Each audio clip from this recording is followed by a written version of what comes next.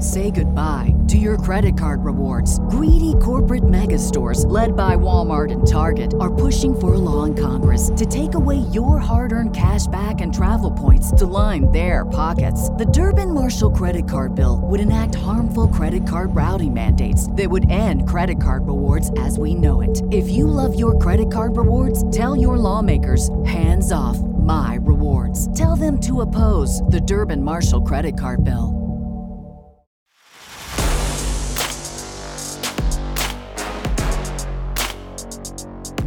Welcome to Culture Crash, where we examine what's new and old in entertainment.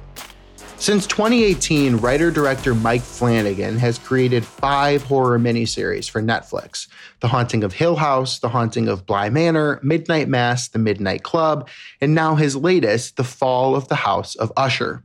Flanagan is one of my favorite directors, so I've checked all of them out and think they're all worth your time. This latest one, though, is really something a bit different in a way that impressed me. Hill House and Bly Manor were classic examples of dread and terror in storytelling. Midnight Mass was something of a psychological horror masterpiece, and The Midnight Club was a spooky YA series that reminded me something of Goosebumps. But The Fall of the House of Usher is more what I describe as black humor by the way of horror. There is some gruesome, show-stopping horror set pieces, but the show as a whole is actually a satire.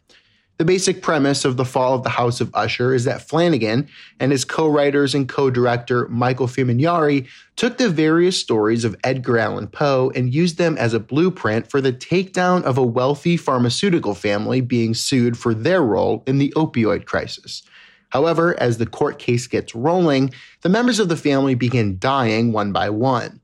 The deaths and so much of the story comes right from Poe's writing, so those familiar with his works will see scenes reminiscent of classics like The Telltale Heart, The Raven, The Pit and the Pendulum, and so many more. As has become tradition, Flanagan brings along most of the actors from his past projects, and this series also adds Mark Hamill to the mix. Hamill, along with Flanagan mainstays Kate Siegel, Rahul Kohli, Cara Gugino, and Bruce Greenwood all give incredible performances, bolstering the series with star turn after star turn.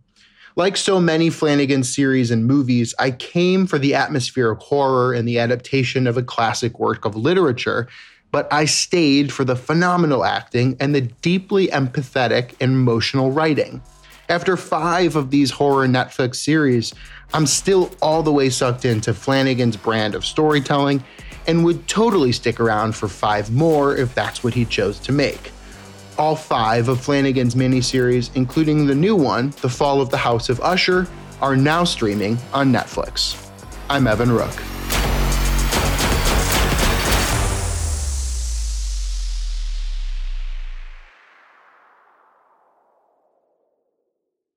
Our bodies come in different shapes and sizes, so doesn't it make sense that our weight loss plans should too? That's the beauty of Noom. They build a personal plan that factors in dietary restrictions, medical issues, and other personal needs so your plan works for you. Noom doesn't restrict or shame when you want to treat yourself. Their flexible program focuses on progress instead of perfection. You don't have to give up carbs or anything. And with their daily lessons, you can learn something new about your food choices every day. After just a few days of using the app, I learned how to recognize cues for overeating and how to choose the right foods to feel full. Stay focused on what's important to you with Noom's psychology and biology-based approach. Sign up for your trial today at Noom.com. That's Noom.com.